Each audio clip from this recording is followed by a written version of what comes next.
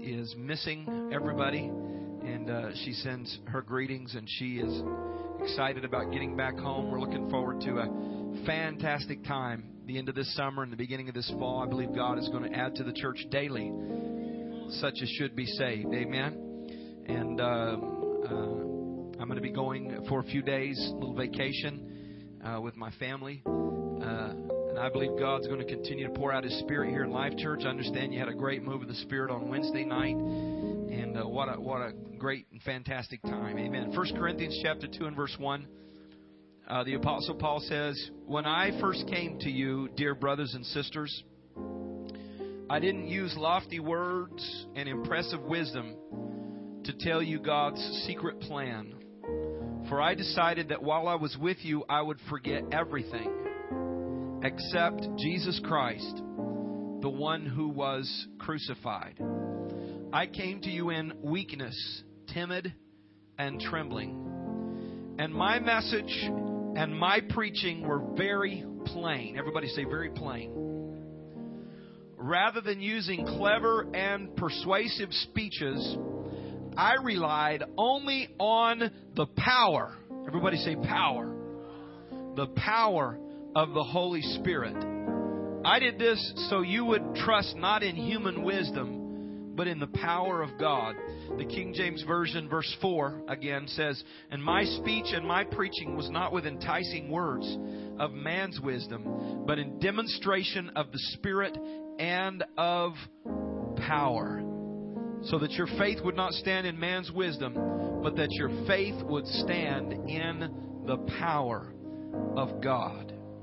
And I want to speak to you for a few moments this morning on Pentecostal PowerPoints. Pentecostal PowerPoints. Now here's the deal. I've got 7 of these PowerPoints. Just so happens to be God's number of perfection. 7 PowerPoints. But you know what? I may not get through with these PowerPoints, because if the Spirit of the Lord begins to move, the point is not my sermon. The point is not the message that I'm going to preach to you today. The point is getting you to realize that God is in this place and His power is at your disposal. And whenever you get the point, amen, whenever you realize, I want you to reach out to God, because there's people in here today that you've kind of held back, but you really need God. You need God to show up. You don't need another dry church service. You don't need another lesson in the deep concepts of the Word of God. Not that we never should get there, but the Bible says that's for those that are mature. But when you're coming to the Lord, you don't need a great message with a lot of nuance and a lot of depth and real creative, persuasive speeches. You need to experience God's power. The Apostle Paul was saying the church is going to be built on the power of God. Not my personality, not my speaking skills, not my use of logic, but the power of God is going to declare the message of truth. And I'm thankful for God's power. Amen. I need a witness in the house. I'm thankful that the power of God still delivers from drug addiction. Amen.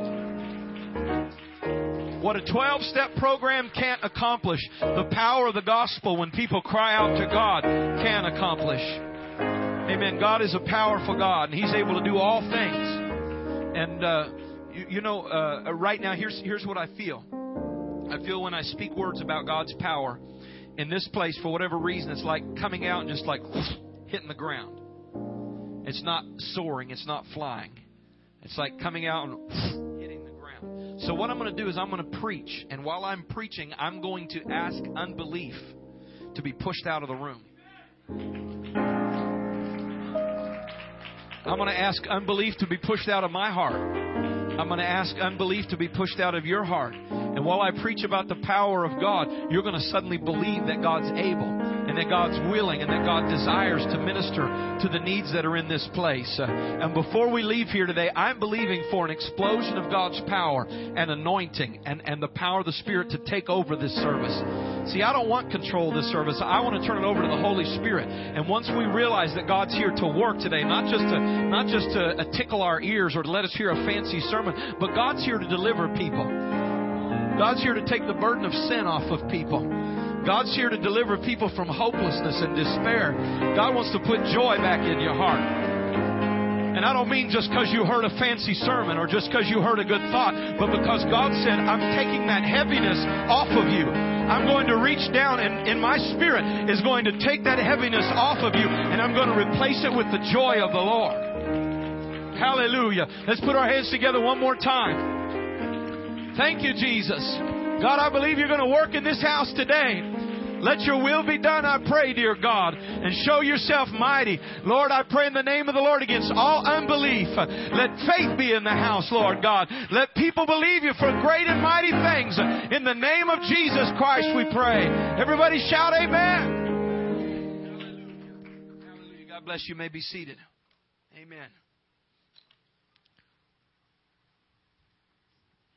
I feel sorry for kids today because I watch the video games that they play, and they've got vehicles that they're driving all over town and mowing people down and blowing cars up.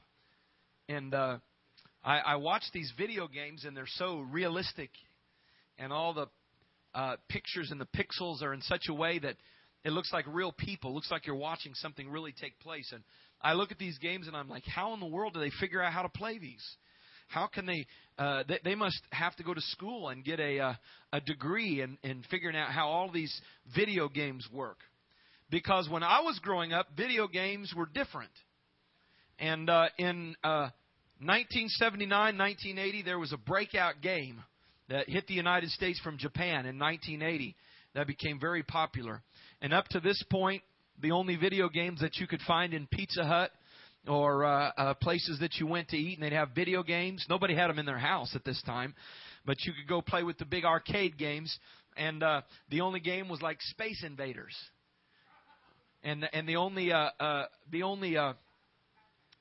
sports game was called Pong, and it was like a little dot going across the screen, and you tried to move your man so that it would actually hit the dot instead of missing it. Space Invaders, you're just like shooting asteroids out of the sky. But in 1979, 1980, there was a game that came out that swept the nation and became very popular. This game was called, anybody know the name of the game? Pac-Man. That game was called Pac-Man. A very, very popular game. The most popular game that's ever been made. And how many have ever played Pac-Man before? All right, that's good. Most of you have played it before, so you know what it's all about. Some of you have not played it before, and I don't know where you've been, but when I was 12 and 13, 11, 12 and 13, even younger, this game was in every Pizza Hut, and after youth service, we'd go over and play Pac-Man. But here's how Pac-Man works. The hero, which was basically a blinking yellow dot that looked like it had a mouth that was opening and closing, that moved across the screen. It was just like a moving head. I don't know where his body was, but Pac-Man was just a moving head that went throughout a maze. And as it went through the maze, it was eating all of these little dots or pellets. And in order to pass to the next screen, it had to ingest all of these pellets. And then you got so many points for finishing the screen, and you move to the next screen. Now, here's where the drama comes in, because if it were just that, it would be pretty easy. You could just play all day eating dots. But somebody decided there's got to be some drama to this game to make it a challenge. And the challenge was, floating around the maze was not just Pac-Man, but also there were these 4 ghosts. I think their name was Inky, Blinky, Pinky. Yeah, right. Not Stinky. But these ghosts would like travel, and they were different colors, and they would travel throughout the maze, and they were all chasing Pac-Man. Anybody remember that? They're all going around the maze trying to get to, and so you get stuck. If you get in the wrong place, you make a wrong turn, they're all coming swarming at you. And if the ghost hits Pac-Man, remember the noise? And Pac-Man turns inside out and dies. So the ghosts are pursuing Pac-Man. But all of a sudden, on the screen, there were 2 pellets that were larger than the rest of them. Anybody remember that? On one side and on the other side. They called these the power pellets. And when Pac-Man happened upon a power pellet and ingested this big power pellet, it absolutely flipped the script. And all of a sudden, these ghosts that are pursuing and about to destroy Pac-Man, when he hits the power pellet, those guys turn blue and they start running away from Pac-Man. And they've all been chasing him, but he hits the power pellet. And all of a sudden, all those ghosts are like, I'll see you later, Pac-Man. And they start running away. And for a period of time, Pac-Man is empowered to destroy those things that are trying to destroy him.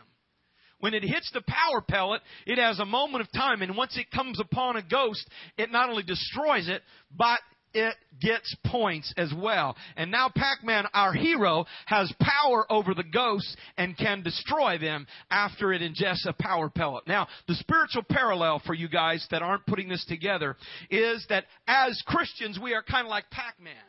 We are pursued not by ghosts, but by evil spirits and by our flesh that has the power to try and to destroy us in our Christian walk. Amen? Not that these things are going to literally kill us, but that they destroy our walk with God and our relationship with God and our connection with the Lord. We war against evil spirits, spiritual wickedness, and our own flesh. And often, like Pac-Man, we feel pursued and oppressed. And we're just trying to stay alive. And we're just trying to keep ahead of the enemy's efforts to destroy us and to destroy our family. It's basically a game of survival, running through this maze of life trying to stay away from that power that's seeking to destroy us. But I've come to preach to you today not about Pac-Man, but about PowerPoints, like the power pellets, that all of a sudden when we understand them and when we take hold of them, it changes us from the pursued to the pursuer. Amen?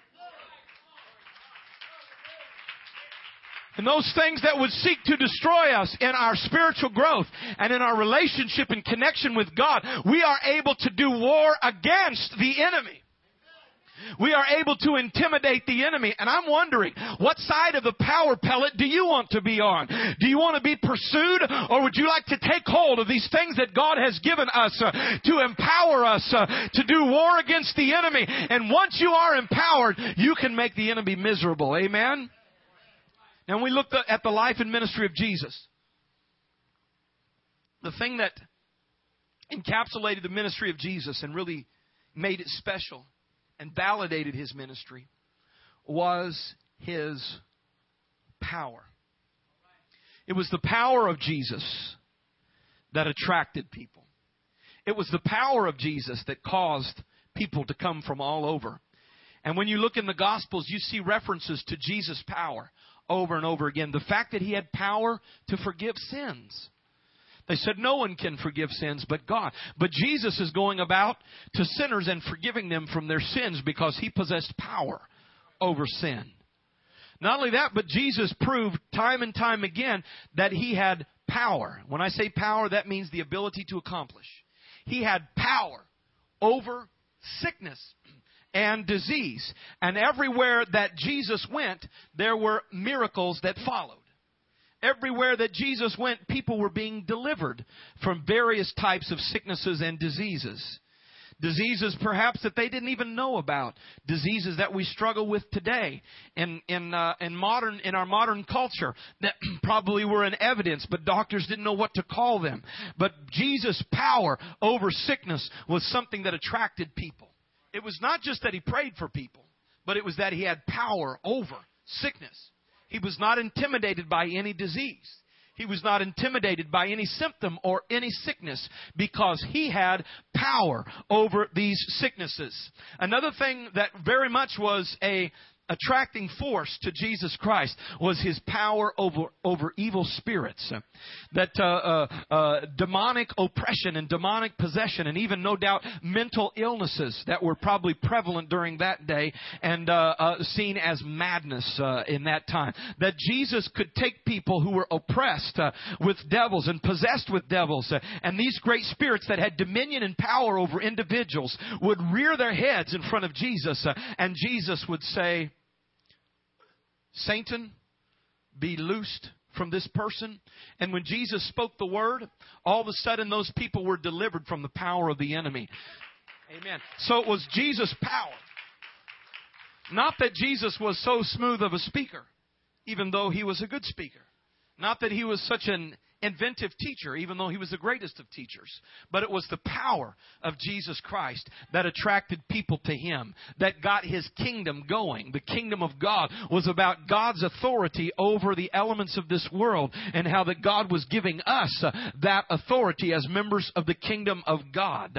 And not only was Jesus' ministry validated by his power, but the Apostle Paul is saying in this passage of Scripture that we read, that when we take the gospel to the world, our ministries should be validated by the power of the Holy Spirit as well. The Apostle Paul said, I don't want my ministry to be earmarked by my fancy speaking, but I want my ministry, just like the ministry of Jesus Christ, to be earmarked by the fact that through the declaration of the Word of God, that people can be delivered from a lifestyle of sin, that people can be delivered from possession and oppression of the enemy, that people can be healed from disease and sickness. Amen. Paul said, this is what the gospel message is going to ride on. It's not going to ride on the wheels of my intellect, and it's not going to ride on the wheels of my persuasive speaking, but the gospel that's going to move the world is going to ride on the wheels of a demonstration of the power of God. Come on, put your hands together.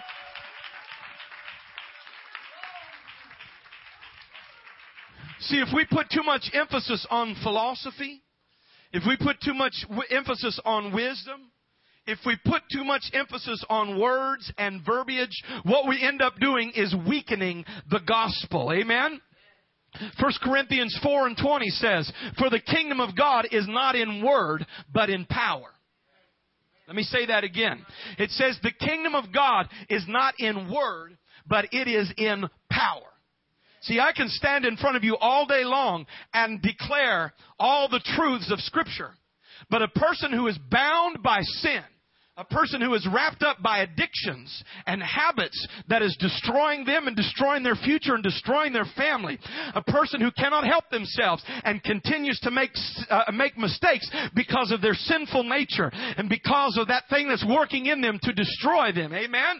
When they hear all of these words, they're like, yeah, that sounds good. That sounds great. But when they see the power of God at work, and when they see somebody who used to be addicted to drugs and who used to be bound by the habits of sin, but the power of the Spirit has delivered them, all of a sudden they say, I want to hear what you have to say now.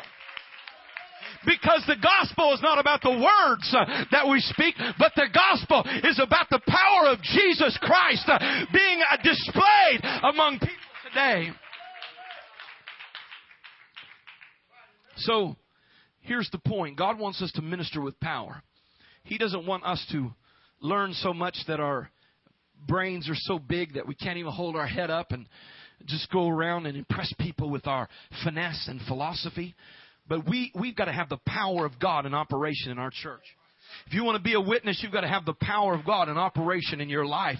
You've got to have faith to believe that God will answer your prayers when you pray, that God will make things happen. And I'm preaching against a wall of unbelief in this house today. And for whatever reason, I'm ready to push it. I feel the Spirit of the Lord impressing on my heart that there's some people that need to be reminded of the fact that greater is He that's in you than he that's in the world. That means the Spirit of God in you is greater than cancer. The Spirit of God that is inside of you is greater than drug addiction. The Spirit of God that is inside of you is greater than anything that holds power over people in this world today. I want to remind you that when Jesus gave you the Holy Ghost, He said you will receive power when the Holy Ghost. You're not going to receive wisdom and great insight and depth, but you're going to have power. Hallelujah.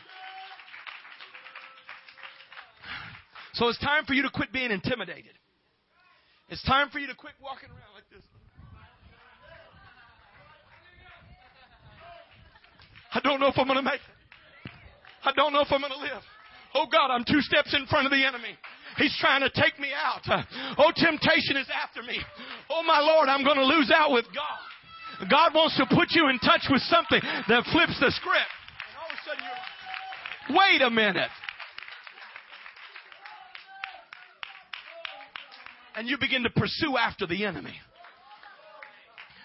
You begin to make a dent in the kingdom of the enemy. Rather than barely making it, you begin to help other people be delivered from sin. You begin to watch God work in other people's life. Man, I'm not as young as I used to be. Let me catch my breath. Amen. Amen. Remind me, if I ever preach this again, I'm going to do it in the winter, not in the summer. So the point is, God has left us in His Word examples of power points, power pellets, that God says, this is your power. Boom. You're being pursued. You're fearful. I want you to take hold of these power points. And I want you to realize that God's given you authority. That you have authority through these. And some of them overlap. There's 7. First of all, PowerPoint number 1 is the gospel of Jesus Christ. The Bible says in 1 Corinthians 1:18, for the preaching of the cross of Jesus Christ is to them that perish foolishness. Somebody is not a believer. You preach about the cross. They're like, I've heard this before. Let me hear something of interest. But unto us which are saved, it is the power of God. When I'm preaching about the cross, I'm not talking about a piece of wood, but I'm talking about the death, the burial, and the resurrection of Jesus Christ. The blood that was shed on the cross to forgive you of your sins and to wash your sins away. When I speak of the cross, I'm talking about the power that's in the blood of Jesus Christ. Amen?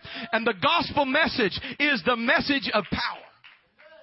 You know, you go to churches and various religious centers, and man, you can hear sermons on everything. I mean, just everything. Like you'll hear a sermon on a paperclip or Superman or Pac-Man. You just hear messages about everything. But seldom do you go into a church anymore, unfortunately, where they just stand up and say, the blood of Jesus has power to wash away your sins. And the cross of Jesus Christ, the fact that Jesus died and was buried and rose again, has taken authority and dominion over sin in your life. See, you got people trying to work it out on their own, trying to get over their habits, trying to defeat the force of sin in their life. In the meantime, what they need to hear is the gospel of Jesus Christ, which says if you repent of your sins, if you'll be buried in waters of baptism in the name of Jesus Christ for the remission of sins, and if you receive the power of the Holy Ghost, then God will take care of all that. See, you can't save yourself by quitting habits. You can't save yourself by trying to clean up your life. Hey, that's admirable, but it's a waste of effort and a waste of time, because the only thing that can save you is the cross. The blood of Jesus Christ, the death, the burial, and the resurrection of the Lord is the only thing that will change you and save you. And when you accept what Jesus has done for you, then He will give you power to live above sin. I just went through my Bible and I studied out PowerPoints of Pentecost.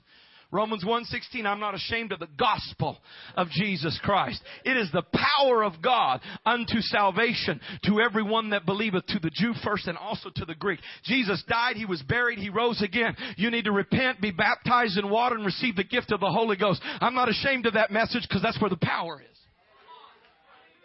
Hey, you know what? I can be a philosopher and put my glasses on the end of my nose and talk about all the ins and outs and nuances of what I think about this and that. And you can sit there and act like you're very interested. And at the end, that was very, very interesting. I don't know what he said, but whoa, it was very deep.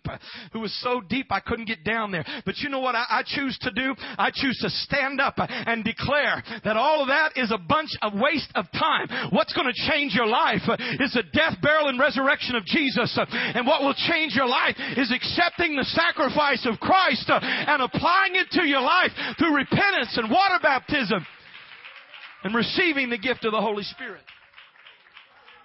1 Thessalonians 1:5. Check this verse out. It says, for our gospel came not unto you in word only, but also in power.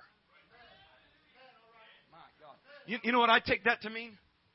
If the gospel is just something you tell someone and they accept it, and they go on and their life is just the same as before, then that's a gospel in word only. That's good news. That's like, hey, Costco's is having a sale. Well, isn't that great? Let's spread the good news. But you never go. That's good news in word only. But in power is when God You receive the good news, the gospel of Jesus Christ, and then you apply it to your life. And when you apply it to your life, it begins to change everything about you. I said it begins to change everything about you. Now, we heard some exciting testimonies in New Life class today about those that came and what the gospel did to transform their life. One of the young ladies in the class said, all my friends from school or work or whatever, they say, what has happened to you? There's something different about you. You're nicer and sweeter and softer than you used to be. And she said, it's church, it's God. I don't know. It's just something's changed. That's the power of the gospel. See, the gospel's not about just some words. And, well, I believe this group of words and I believe this church. It's about the power of God to come in and transform and to change a life. The gospel is not in word only, but the gospel is in power. That's our PowerPoint is Pentecostal. We don't got to go and follow and try to be like everyone else. Try to be philosophers and make everybody so comfortable they fall asleep in church and they're like, oh yeah, this is just like being in my living room. Where's the lazy boy? Click it on. Oh, look. We want the power of God to be demonstrated in the house of the Lord so that people can be changed. Amen? PowerPoint number 2 is linked to PowerPoint 1. PowerPoint 2 is the baptism of the Holy Spirit. I'm talking about things that the Bible specifically says that this is a PowerPoint for you. Acts 1:8, but ye shall receive power. Ye shall receive power. After that the Holy Ghost is come upon you. And ye shall be witnesses unto me. Both in Jerusalem, all Judea, the uttermost part, Samaria, the uttermost part of the earth. The point is, when you receive the baptism of the Holy Ghost, you receive power. You know, we don't have to get real deep here. The Bible made it real plain. If you receive the Holy Ghost, you're going to get power. And just in case you need another validation, look at Acts 1 verse 8. Those words are written in red, which means they are the words of Jesus Christ. Jesus said, when you receive the Holy Ghost, you're going to receive power. He was talking to His disciples that had listened to Him and followed Him and seen the miracles and had great faith in Jesus Christ after Jesus rose from the dead. But Jesus said, oh, that's great, but you're getting ready to get some power. And you're going to receive this power after that the Holy Spirit is come upon you. And the Lord has promised to His disciples and to you and me that when we receive the baptism of the Holy Spirit, God gives us great power to be a witness and to share the gospel with them. I want to remind you that the baptism of the Holy Spirit is not just your ticket to heaven. It's not just goosebumps for the ride. It's not just a good feeling and some funny speaking, but it is the power of God. It is the power of God. He said, I'm going to put power in you.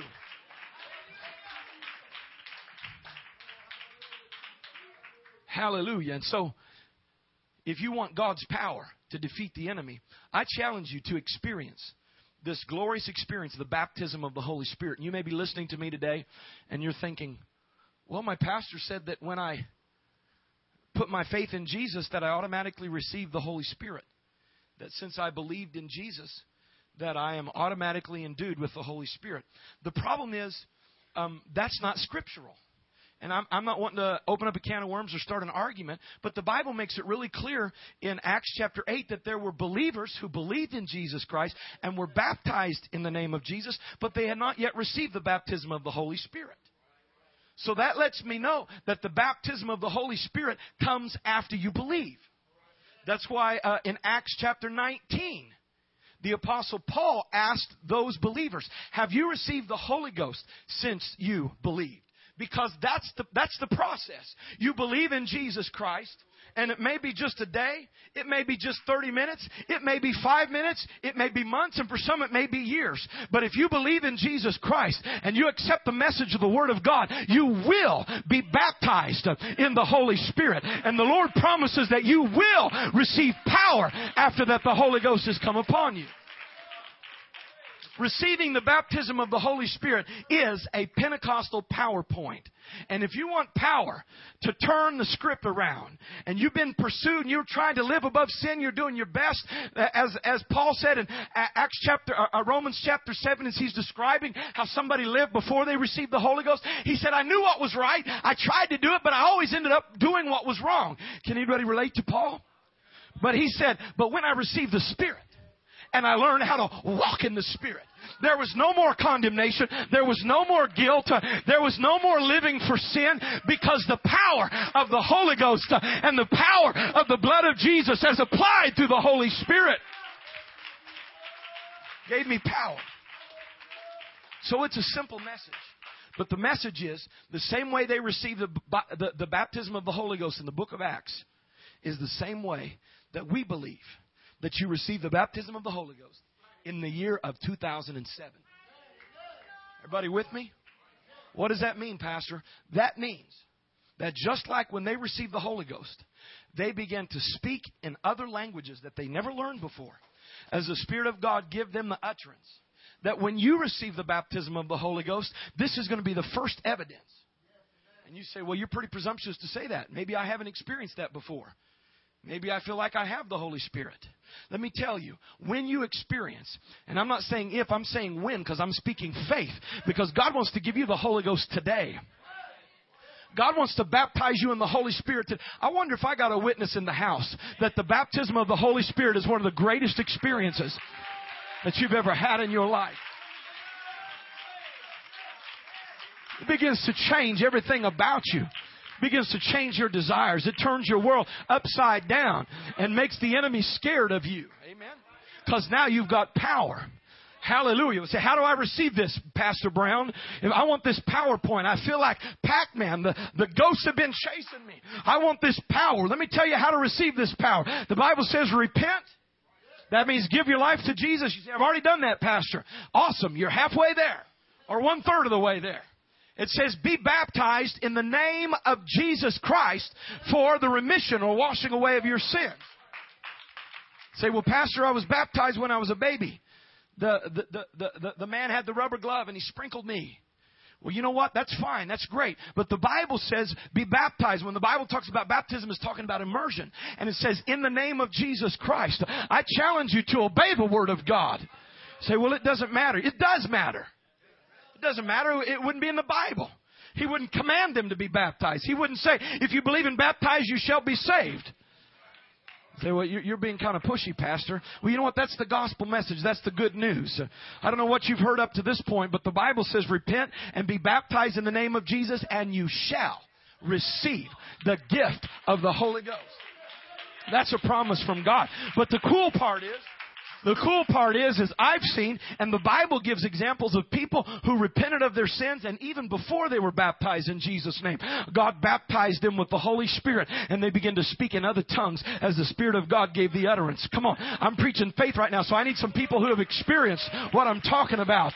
Amen. To declare, hallelujah, to clap your hands and shout, it's real. Hallelujah. It's real. I'm talking about changing your life. I'm talking about a brand new future. Through the power of the baptism of the Holy Spirit. Clap your hands to the Lord.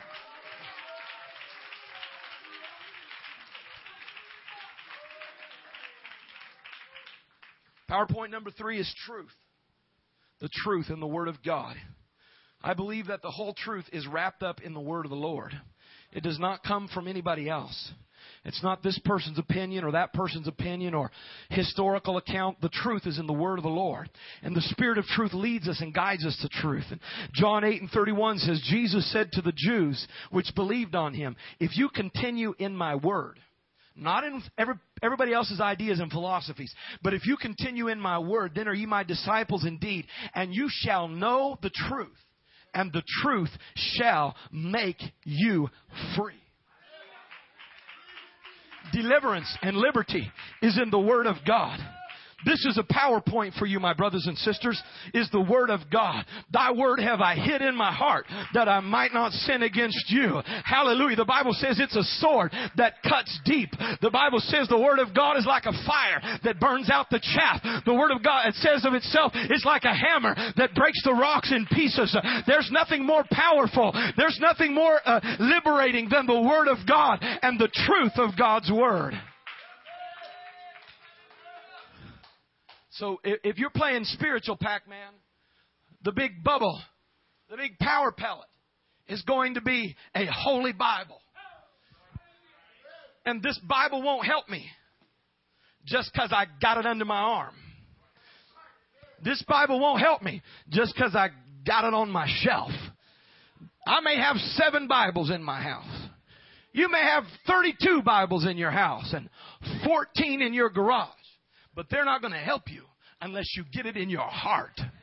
Unless you read it, unless you obey it, unless you apply it. And when you get the Word of God in your heart, amen. Brother Steele was telling me this week, he said, this year I kept up with my Bible reading, and it's been such a source of strength and encouragement to me. The Word of God is your power. If you're not plugged into the Word, no wonder you're struggling. No wonder you're doing this number. Get in the Word. Put it in your heart. Because you know what? When Pac-Man passed the power pellet, he didn't just pass it by and say, oh, check it out. There's a power pellet. Maybe I got power now. What he got to eat the thing. Amen. And when he got it inside, the Word of God, when you get it inside, it's a source of power that turns the enemy into a fearful and running. And you can pursue after him. PowerPoint 4, the name of Jesus. Acts 3:12. The great miracle that happened. Peter saw it. He answered unto the people, you men of Israel, why are you surprised at this? Why are you looking on us with such earnest hearts? As if by our own power or holiness we made this man walk. Verse 16. It was His name, or Jesus' name, through faith in His name, that hath made this man strong, whom ye see and know. Yea, the faith which is by Him hath given him this perfect soundness in the presence of you all.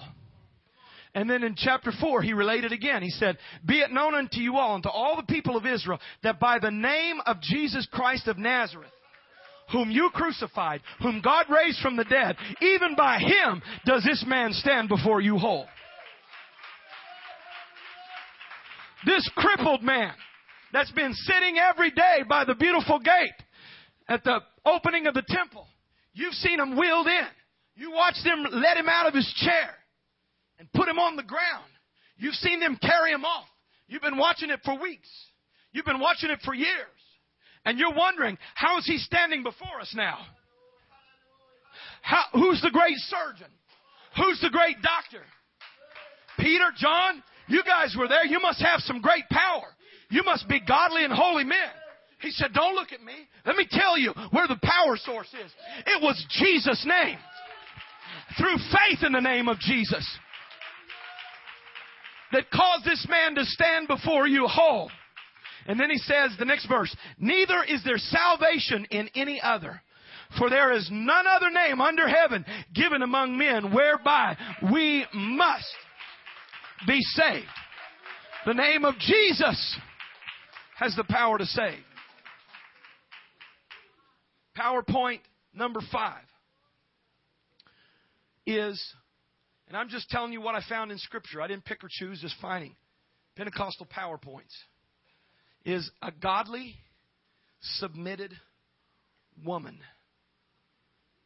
A godly, submitted woman is like a poof, lightning rod of power. See, James says, submit yourself therefore to God.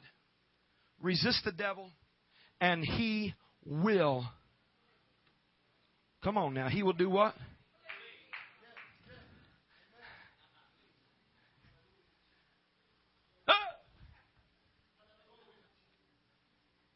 Submit yourself to God, resist the devil, and that's like a power pellet. That spirit that's been pursuing you begins to run away from you. Submit to God. Resist the devil, and he will flee from you. I don't have time to get deeply into this subject, but I want to mention it because this is a Pentecostal power point. Power point. In 1 Corinthians chapter number 11 and verse 6, it says, for if the woman be not covered, let her also be shorn. But if it be a shame for a woman to be shorn or shaven, let her be covered. And a little bit later it says, her long hair is given to her as a covering. And then it says in verse 10, for this cause ought the woman to have power on her head because of the angels. Let me read what verse 10 in the New Living Translation says. For this reason, and because the angels are watching, a woman should wear a covering on her head to show she is under authority. And the Bible says this is a PowerPoint. In the passage of Scripture that I'm reading to you, and I'm unashamed to declare to you that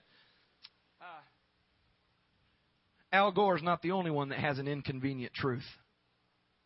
Because this is an inconvenient truth that used to be preached at all the churches. But with society's development, this was kind of pushed out. Let's forget about this passage. It's kind of confusing, and I'm preaching it as a PowerPoint. There is power in this principle of Scripture. My God. Because the Bible says that there is a symbol of submission to divine authority that is demonstrated in men and women in relationship to their hair. And somebody says, well, this really doesn't make much sense to me. And I don't understand it.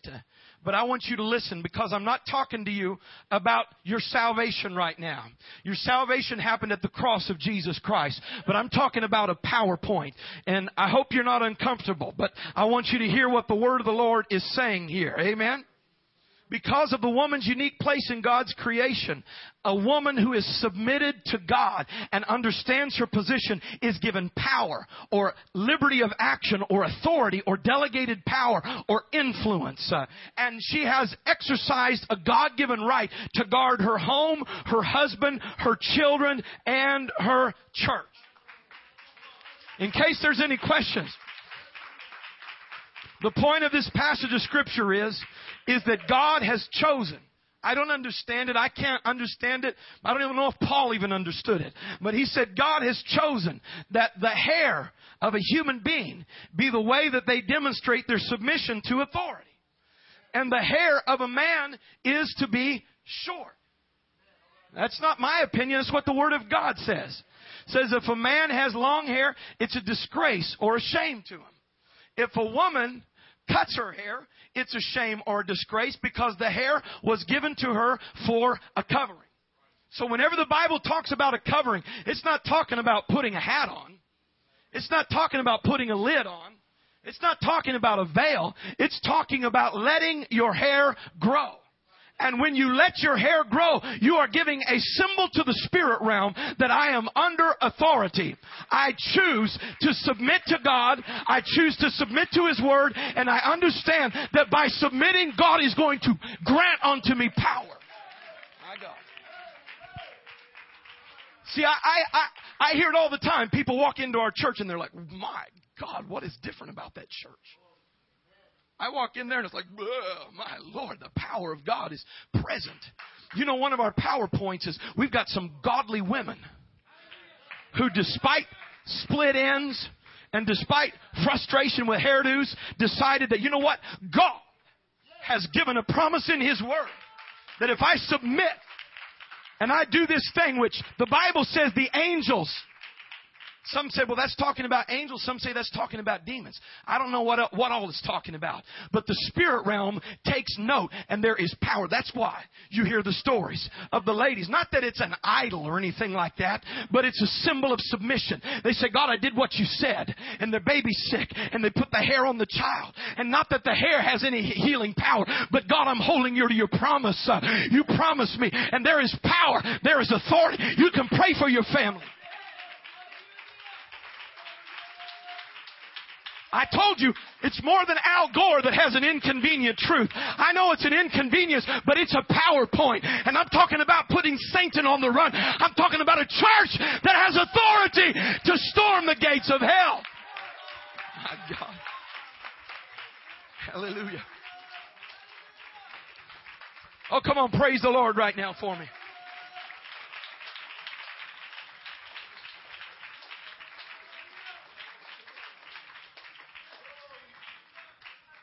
Found some interesting thing. You know, hair is very prominent in the black arts or the dark arts. The significance and symbolism of hair. The Encyclopedia of Superstition, Folklore, and Occult says that a woman's hair is the most precious amulet and wards off evils and diseases. The Power of Magic, Secrets, and Mysteries, Ancient and Modern says, hair has always been considered strong magic. Witches casting an evil spell needed a piece of hair from their victim to make it truly efficacious. Another one, Symbols and Sacred Objects, Woman's Dictionary. Woman's hair carried heavy symbolic and spiritual significance in Oriental religions. Sages proclaimed that the binding or unbinding of a woman's hair could control cosmic powers of creation and destruction. We go on and on and on. And all those are like, crazy, the dark side. But the point is, even though, all this black magic and stuff, we don't espouse it. We oppose it, and the Bible says we should destroy it, any vestiges of it from our life. But the point I'm trying to make by reading you these is that even the dark side understands the significance of hair. And there are churches that have walked away from the Scripture because it's inconvenient to preach because people don't like to hear it and it's offensive. But you know what? The Spirit of the Lord spoke to me. I believe God laid it on my heart. Remind Life Church that there is power in a godly, submitted woman. Hallelujah. Who decides if it's in the book, even if it's inconvenient, and even if 9 out of 10 churches just say, don't worry about it, it doesn't mean anything. I want God's power in my life. I want God's anointing in my life. I want God's authority in my life. I want God to use me. And I'm making a commitment. And I don't exalt her, or I'm not here to lift her up or to make her appear greater than somebody else. But I thank God for my wife.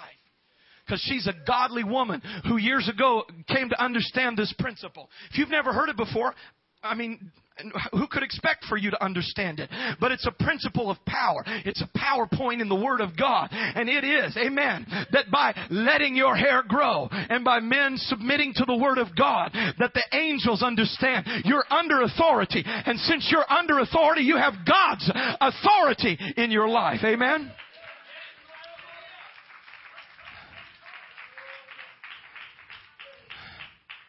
Hallelujah. So the point is, if you want power, make a commitment to the Lord and let it grow.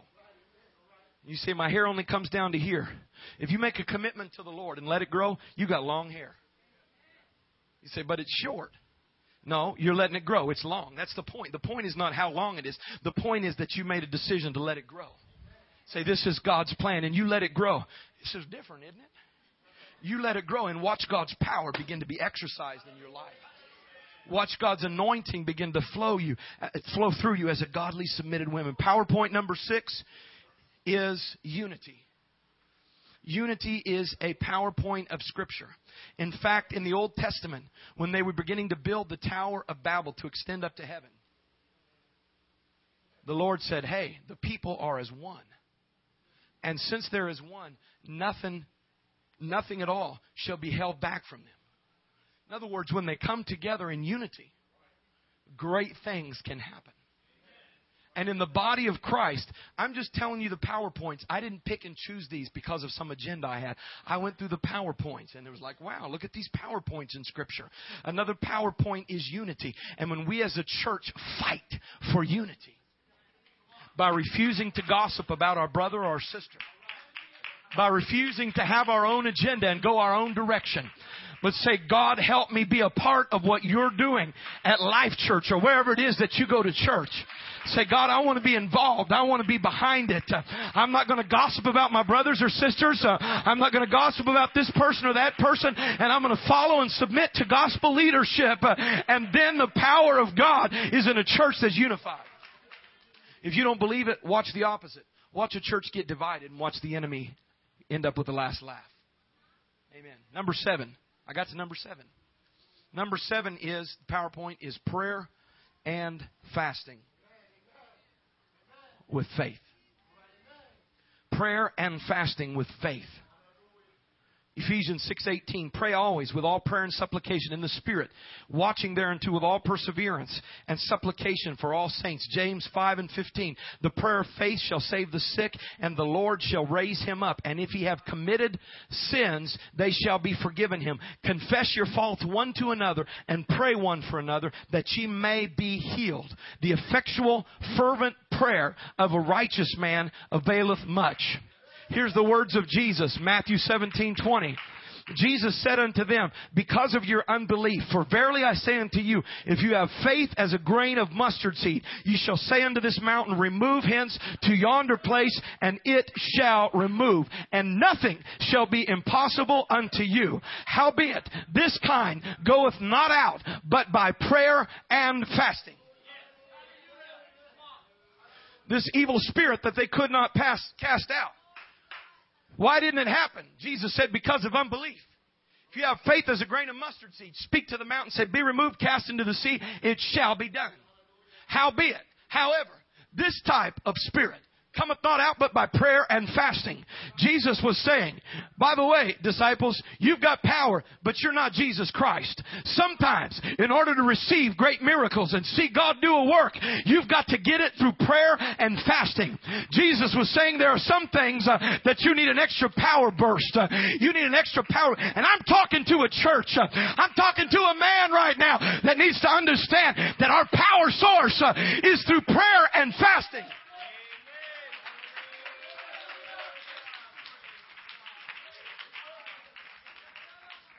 It's not our style of music. It's not our style of preaching. It's not what the name of our sign is or the denomination that we belong to or movement we are a part of. What gives us our power is prayer and fasting. Is touching into the power of God. And the Lord's been dealing with me heavily in the last few weeks. It's time for Life Church to go on a prayer and fasting revival. It's time for us to go on a prayer and fasting revival. Some of you may remember Brother Simeon Costa. He's trying to arrange his schedule to be with us in September so we can go on a prayer and fasting revival. You know why? Because we need God's power. Because there's people walking through our doors that need deliverance. They need God to open up the windows of heaven for them. They need God to break the chains of sin on their life. And it comes through prayer and fasting. Matthew 21:21, Jesus answered and said unto them, verily I say unto you, if you have faith and doubt not, ye shall not only do this which is done to the fig tree, but also if ye shall say unto this mountain, be thou removed and be cast into the sea, it shall be done. And all things whatsoever ye shall ask in prayer, believing, you shall receive. This is a PowerPoint. These are things that you can tap into. I want God's power in my life. I want the power and the anointing of the Spirit in our church services. That doesn't come easy. That doesn't come cheap. But it comes because people understand and commit to the disciplines to see it happen and to make it happen in their lives.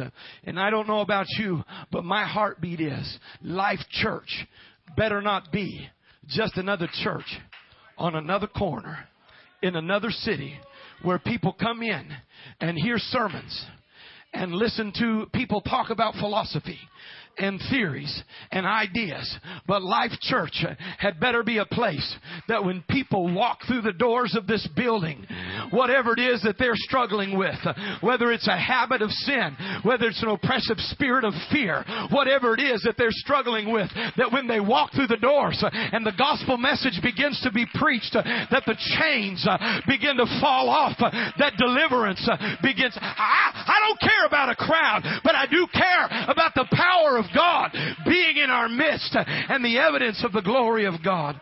Hallelujah. Let's stand together and clap our hands right now. Come on, clap your hands to the Lord right now. Jesus is here in this place. Come on, clap your hands to the Lord right now. Hallelujah, hallelujah, hallelujah.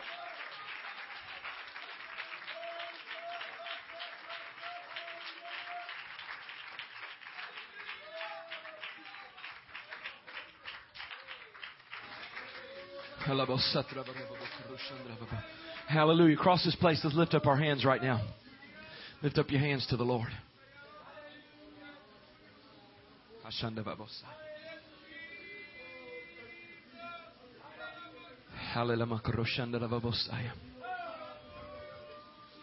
Hallelujah. Come on, say, Lord, I surrender to you, Jesus.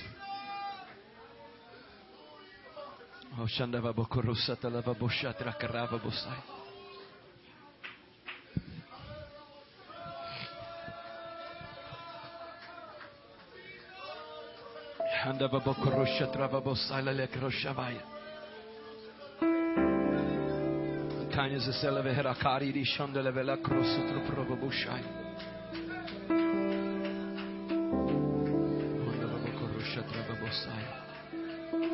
Send it on down, Lord Jesus. Send it on down.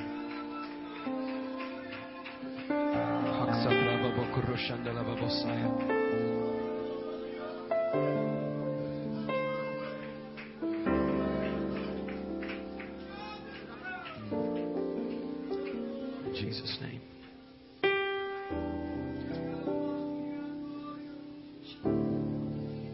Hallelujah. I feel like there's someone here today who is tired of running. I'm tired of trying to stay ahead of your mistakes, trying to stay ahead of your personal failures, trying to stay ahead of your weaknesses and repeated behaviors and habits and tendencies that you're wondering, why am I just feel like I'm being pursued. And I want to defeat these demons. You understand? I don't mean real demons. I'm talking about things that are haunting me and bothering me, depressing me, frustrating me. And you've come in here into this house today, not by chance. My God.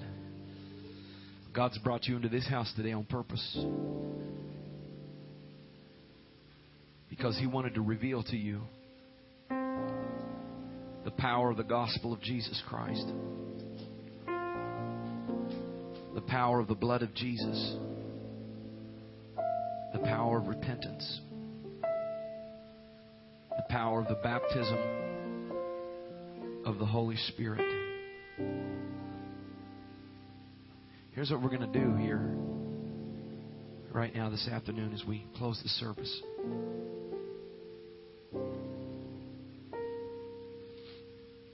Is we want to have a moment of repentance, which means releasing it to God. God, I've been trying to beat this thing. I've been trying to defeat this addiction in my life. I've been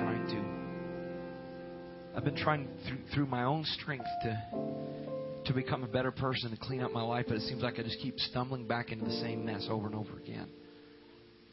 And God, I'm tired of trying. I'm tired of doing it myself because I always mess it up, God.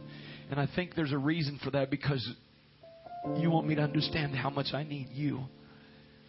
And so, Lord, what I'm doing is I'm giving it up. I'm putting it in Your hands. I'm asking You to forgive me. I'm asking You to cleanse me. I'm saying, Lord, I can't change my life. I need You to change my life. And as you make that declaration of the Lord, the Bible calls this repentance. Repentance. And that as you are doing that, as you're speaking these words to the Lord, saying, God, I'm giving it to You. I've tried to do it myself. I'm putting it in Your hands. God, forgive me of all the sins I've done, all the mistakes I've made. Give me a brand new life. The Bible says that by faith, that Jesus Christ will forgive you of your sins as you make a prayer like that. It's not just, God, I'm sorry, but it's, God, I want You to take over this situation in my life. I'm giving it to You. And as you repent of your sins, the Lord Jesus Christ will forgive you. And I'm telling you today that there's somebody in this house that you're going to experience the baptism of the Holy Spirit for the first time today. Yeah, I said it. In Jesus' name, the power of the Holy Ghost is in this place. And God wants to give you this great promise. Amen. I've seen literally hundreds of people receive the baptism of the Holy Spirit in my lifetime. Some people fall out. Some people stand there. Some people shake. Many people cry. Some people begin to laugh. But all of them begin to speak in tongues as the Spirit of God gives them the utterance. Hallelujah. And the Spirit of the Lord is here. And God wants to feel you. God wants to touch you. Amen. I want you to grab the hand of the person next to you right now. I want you to look at them and say, you want to go pray for a minute? Let's go talk to Jesus. Let's go give our life to the Lord. Amen. Hallelujah. This altar's open and we're going to come forward right now. We're going to go through a repentance prayer together.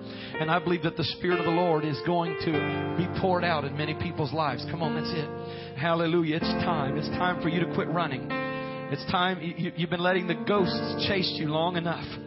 You've been letting these things in your life have dominion over you. But in the name of Jesus, come on right now, I want you to respond to the Spirit of the Lord, because Jesus is here and His Spirit is going to fall in this place. And I feel faith in the house right now.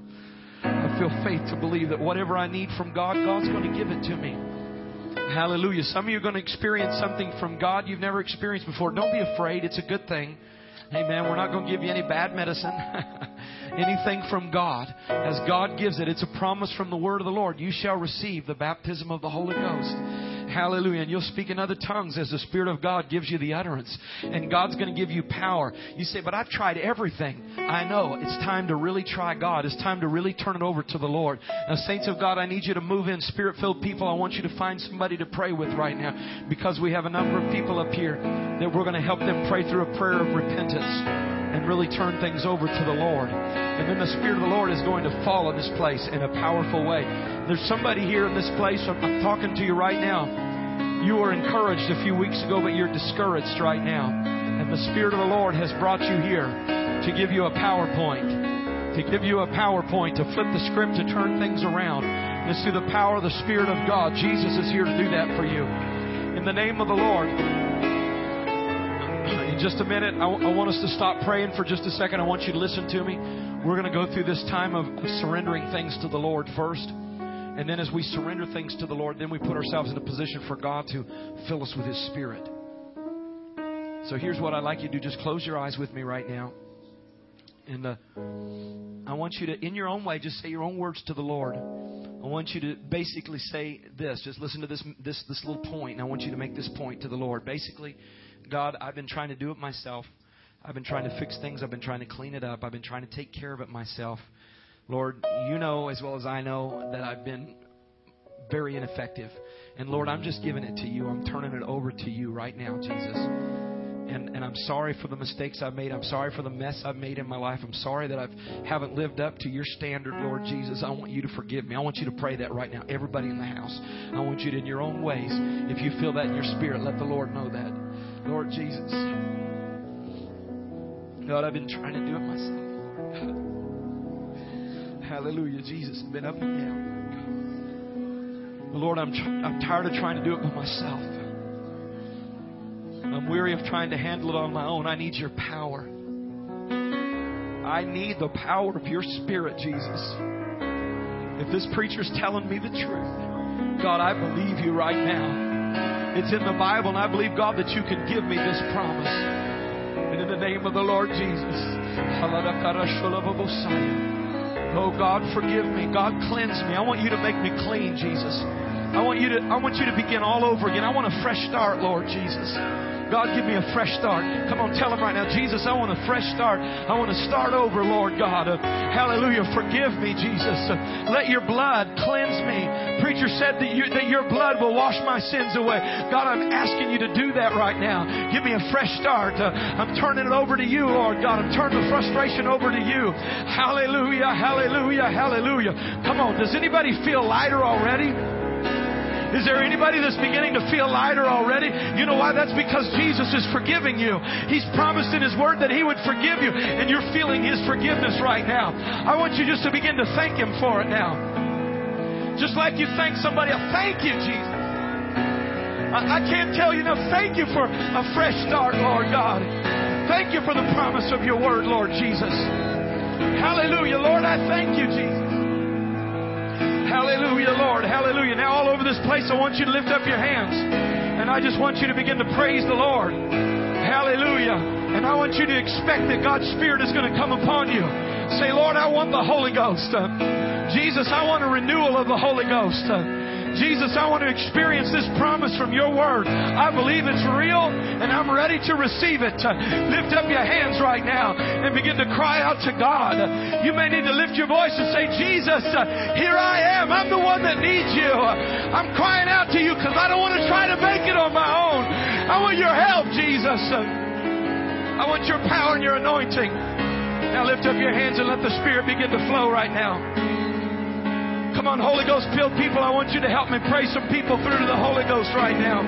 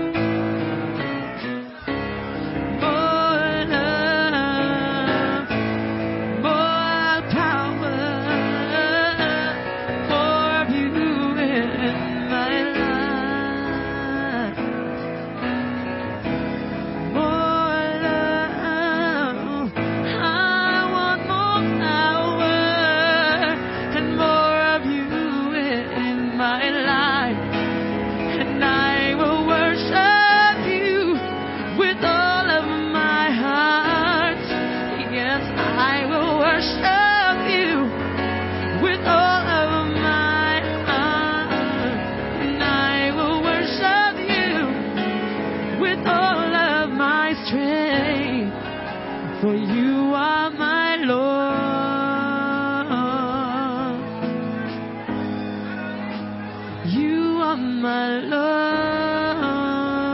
Come on, lift up your voice. The Spirit of the Lord is falling in this place right now. Come on, cry out to the Lord Jesus. Come on, it's getting ready to fall in this place. Hey, don't stop yet. Here it comes. Here comes the anointing. Here comes the outpouring. More power, more of you in my life, and I will worship you with all of my heart.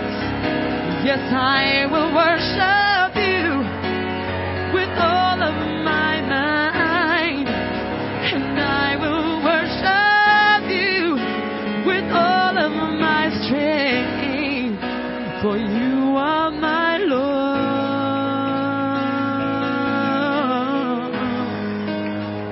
You are my God.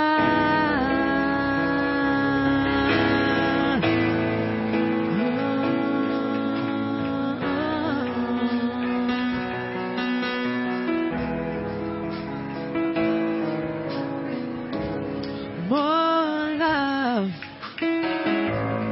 more power, more of you in my life. Hey, more love, more power, more of you in my life. Yeah, more love. Oh, I need more power, more of you in my life. God, more love. I long for more power, more of you in my life, and I will worship you with all of my heart. Yes, I will worship you with all of my mind. Yes, I will worship you, Lord, with all of my strength, for you are my God. Oh, you are my God. Oh, I will worship you with all of my heart. Yes, I will worship you with all of my mind. I will worship you with all of my strength. Come on, the Holy Ghost is being poured out here right now. Right now, the Holy Ghost is falling in this place. Yes, you are my God. You are my God. Thank you, Jesus. For you are my hallelujah. God. Yes, you are. For you are my God.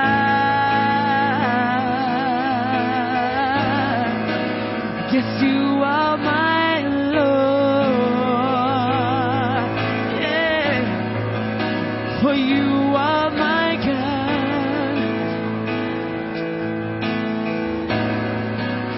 For you are my God. Oh, you are my God.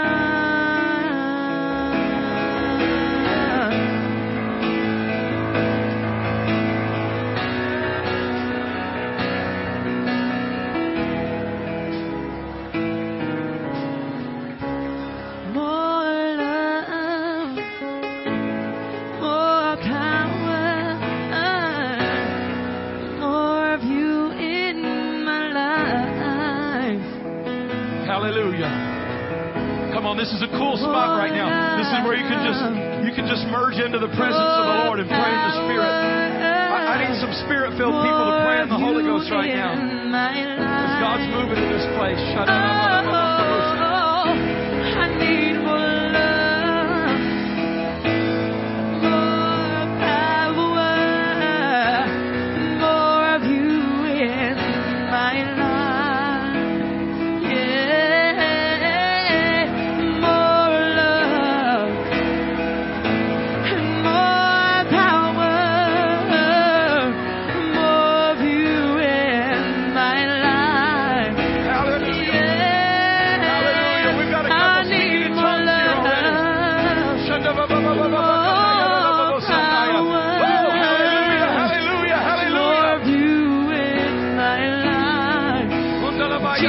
Jesus, Jesus. More love, more power, more of you in my life. More love, more power, more of you in my life. I know I need more love and more power, more of you in my life. And I will worship you with all of my heart. You know that I will worship you with all of my mind. And I will worship you with all of my strength. For you are my God. Yes, you are. Yes, you are. Oh, you are my God. So I will worship you with all of my heart. And I will worship you with all of my mind. And I will worship you, Lord, with all my strength. For you are my God. Yes, you are. You are my God. Come on, lift up your hands to Him one more time. Lift up your hands all across this place. It's a sign of surrender to the Lord. Jesus, I'm You are yours. my God. You are. I belong to you, Jesus. Jesus. You are my God. Oh, yes, Lord. You are my God.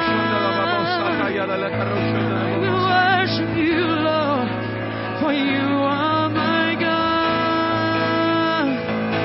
Oh, I lift you up, for you are my God.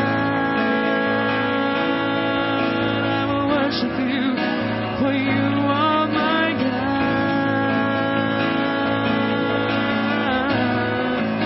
Yes, you are my God.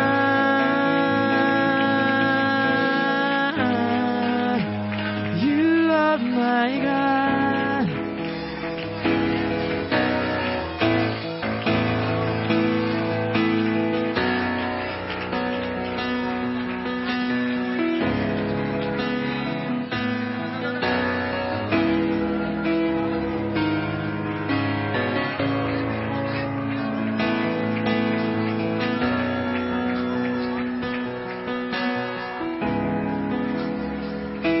Thank you, Lord. It's time to go home. Hallelujah. It's time to get things right with the Lord. Time to let His Spirit come upon us in a fresh way. That's the power of the Holy Ghost. It's fallen in this place with refreshing waves. Refreshing waves of anointing.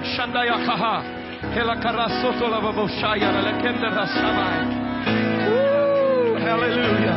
Oh God, you break down walls, Jesus. God, you open up doors.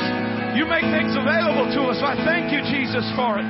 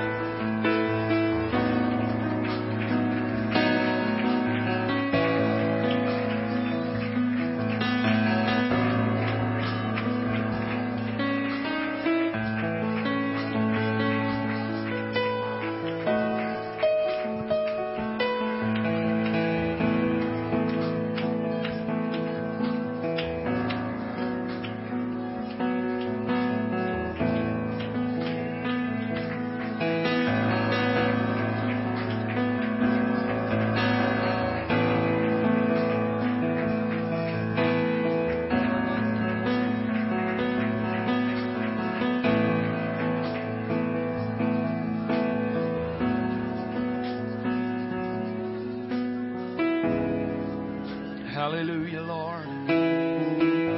Hallelujah, Lord. Hallelujah. thank you, Jesus. Amen. There are those that are praying. We want to encourage them to continue praying and experiencing the power of God. I know there's some that received the baptism of the Holy Ghost, I believe, today for the first time.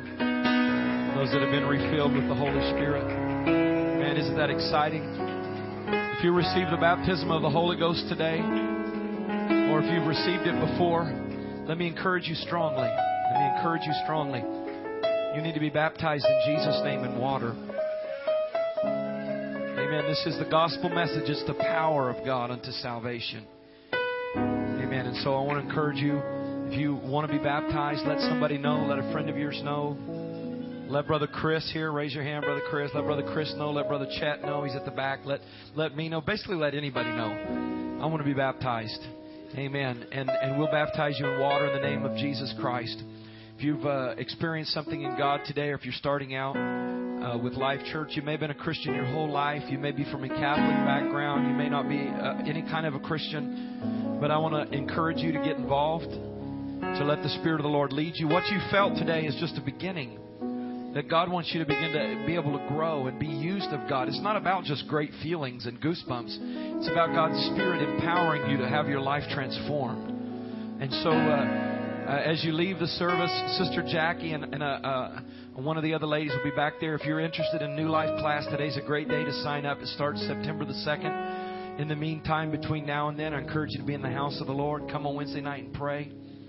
Come Sunday and expect great things from the Lord.